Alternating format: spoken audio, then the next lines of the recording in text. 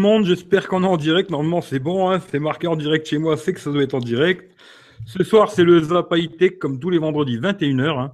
Alors, si vous me cherchez dans les descriptions, il y aura tous les liens où vous pouvez me retrouver, etc.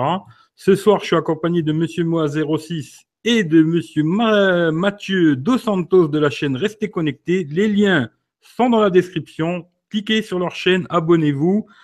Et puis, on va faire un petit retour sur le MWC, vu que Mathieu, il était effectivement à Barcelone.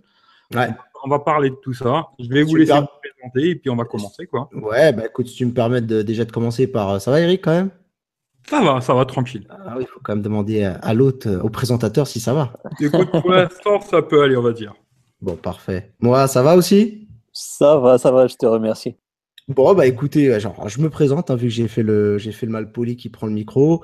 Bah, moi, c'est Mathieu, bah, comme l'a bien dit Eric, de rester connecté, une petite chaîne YouTube que j'ai montée il y a un an, maintenant un petit peu plus.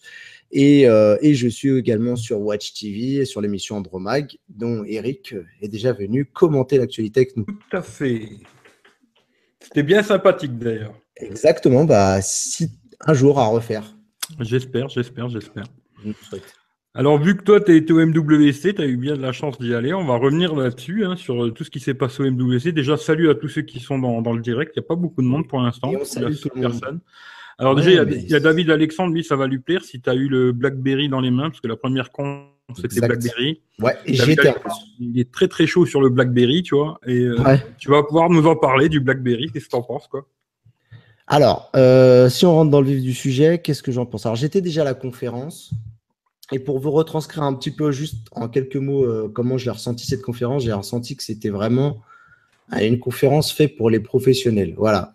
Tout le langage, le discours, toute la stratégie de ce keyone, le BlackBerry keyone, hein, est axé sur le monde professionnel. D'ailleurs, après, un petit peu, pour avoir parlé avec les gens de chez BlackBerry, ils s'en cachent pas.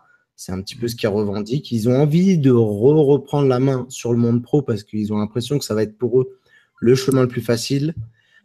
Et après, pourquoi pas taper plus large, entre guillemets, pour espérer convaincre le grand public. Voilà. Ça, c'était pour la conférence en elle-même. Maintenant, j'ai eu le keyone en main. C'est un smartphone qui est élégant, qui fait vraiment pro. Hein. C'est encore une fois, ça respire le pro de partout, tant sur les matériaux que sur le gabarit, que sur toutes les attentions qu'on a à ce téléphone. On sent vraiment que c'est un téléphone, ça va faire con ce que je vais dire, mais un téléphone pour adultes, quoi. Tu vois, le vrai Ouais, téléphone du businessman, quoi. c'est le côté professionnel, quoi. Voilà, le côté businessman. Tu vois, le mec en costard cravate, tu le vois avec, quoi. Par contre, le mec en survêt, ça ferait bizarre. Mais C'est pas le téléphone de geek, quoi. voilà, c'est pas le téléphone de geek ou de sportif, effectivement. Après, entre guillemets, le téléphone en lui-même, il est, voilà, en termes de finition et tout, il est top.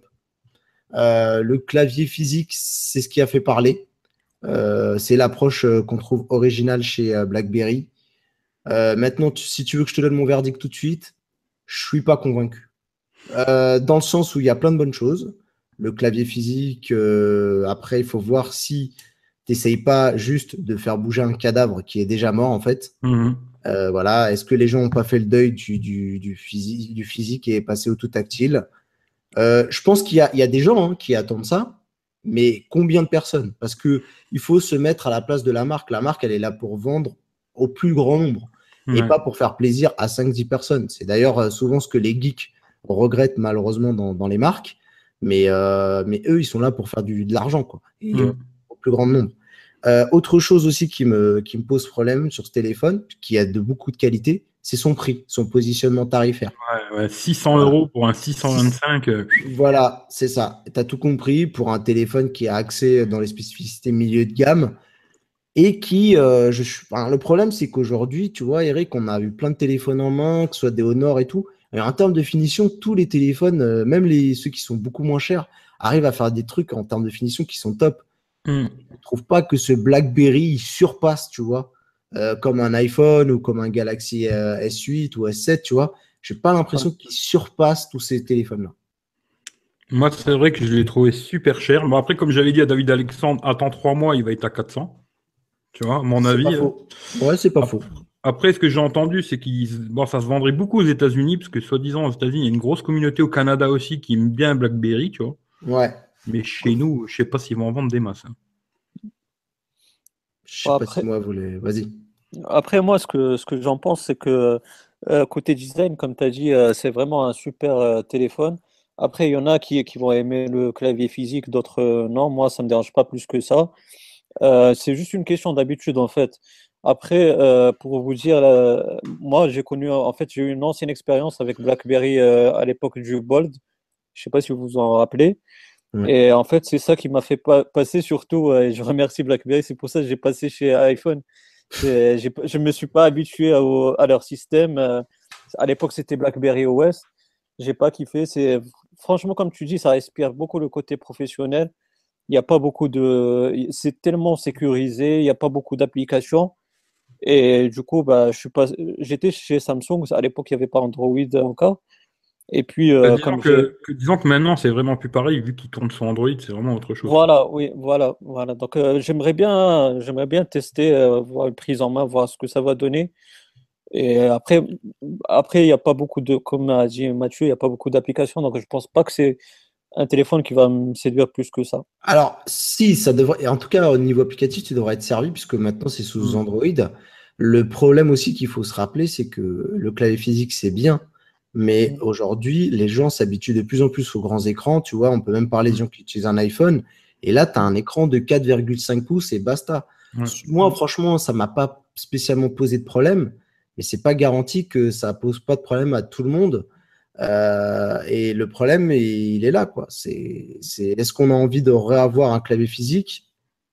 Encore une fois, comme je le dis, sans doute il y a un public, Mm. mais honnêtement, j'y crois pas trop. Et après, quand tu me dis honnêtement qu'ils disent qu'aux États-Unis, ils ont encore pas mal de gens et tout, moi, j'y crois plus trop une seconde, dans le sens où les gens, ils sont passés à l'iPhone. Et moi, qui suis du monde pro, tu vois, qui a la chance d'être dans l'informatique et dans une grosse boîte, toutes les marques, enfin, les entreprises ont déjà fait le deuil de BlackBerry, en fait. Tu vois, avant, Ouais. switcher de BlackBerry à soit iOS, soit Android, ça faisait flipper tout le monde, tu vois. Et c'est là où ils avaient une Mm. carte à jouer.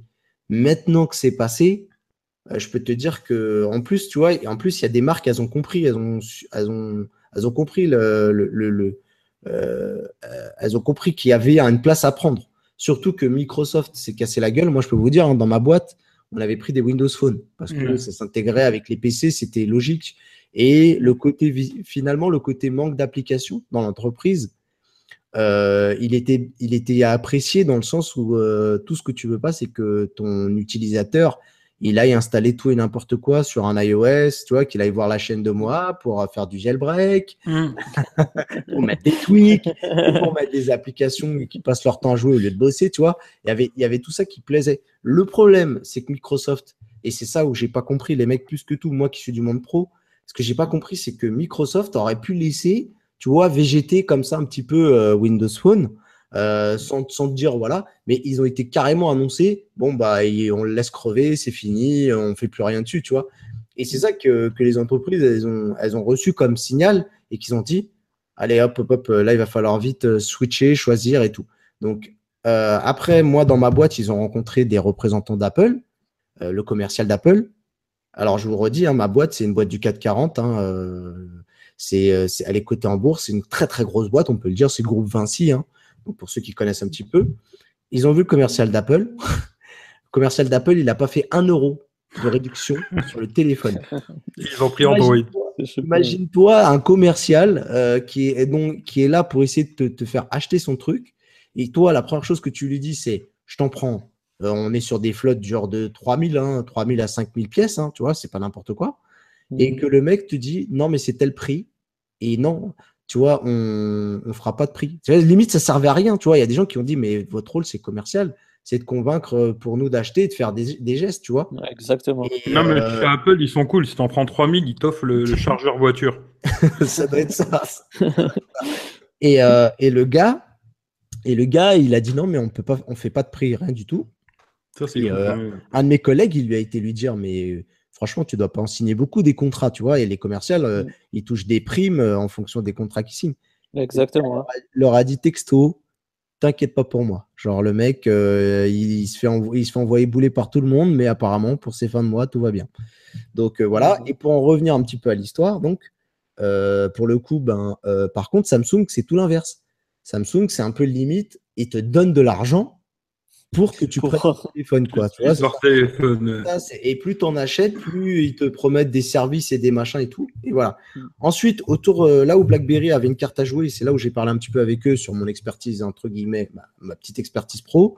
Nous, en entreprise, on a besoin d'avoir un logiciel qui gère toute la flotte mobile. C'est-à-dire que nous, si tu te fais voler ton téléphone, que tu es salarié de l'entreprise, on a des logiciels qui permettent de bloquer les téléphones parce qu'on a des données sensibles et on peut même envoyer des wipes. Le wipe, entre guillemets, c'est quoi? C'est un reset total du téléphone et faire des choses pour qu'il devienne inutilisable. Et on appelle ça des solutions qui s'appellent le MDM. Et ça, tu vois, BlackBerry, avant, ils étaient forts dans le monde pro parce qu'ils avaient toute une, tu vois, une activité, pas seulement autour du téléphone, mais ils avaient toute une suite logicielle qui te garantissait voilà, la sécurité, etc. Mais ça, même ça, enfin, les autres marques, elles ont compris et sont passées à autre chose. Dans ma boîte, on a pris donc on a pris de l'Android, du Samsung, parce qu'ils ont été les plus agressifs en termes de vente. Et en MDM, on a pris IBM, par exemple, tu vois. Donc, tout ça, en fait, c'est déjà installé. Et ma boîte, je pense pas qu'elle soit pionnière dans des trucs comme ça. Et en fait, pour moi, BlackBerry, là, trop tard, quoi. Ils arrivent trop tard. Ouais. Voilà, le seul truc qu'ils pourraient faire, mais j'en doute, j'aurais dit, il faut que vous arriviez avec une solution clé en main dans les entreprises et avec des prix, mais genre, tu vois, limite, si c'est pas à perte, c'est pas loin, tu vois.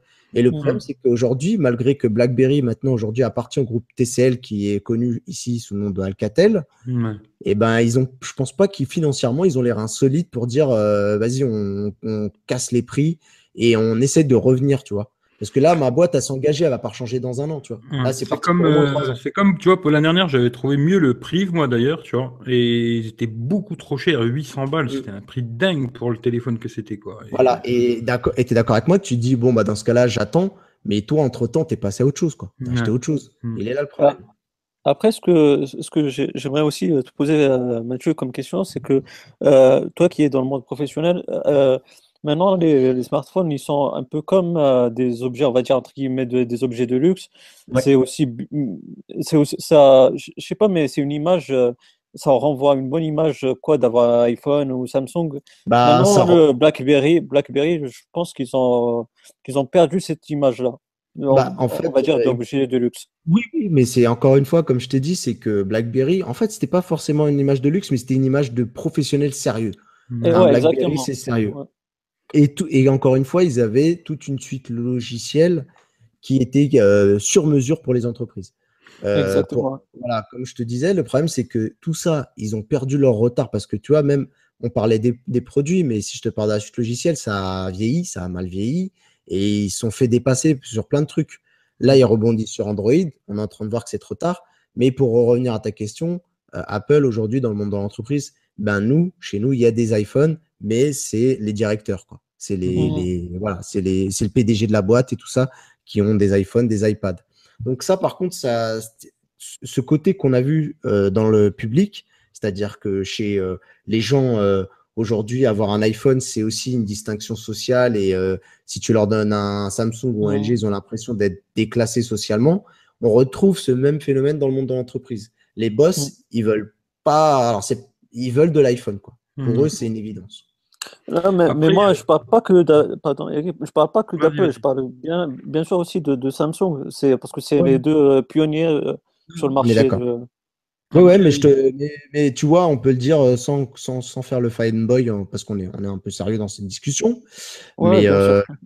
le côté Apple, il est très important. Et moi, mon PDG, malgré que nous, au niveau informatique, on a tous calibré pour que ce soit de l'Android et on applique une solution qui est pensée pour ça à la base, et on a quand même quelques exceptions où bien sûr, la solution d'IBM, elle est aussi étudiée pour Apple, tu vois, c'est pas.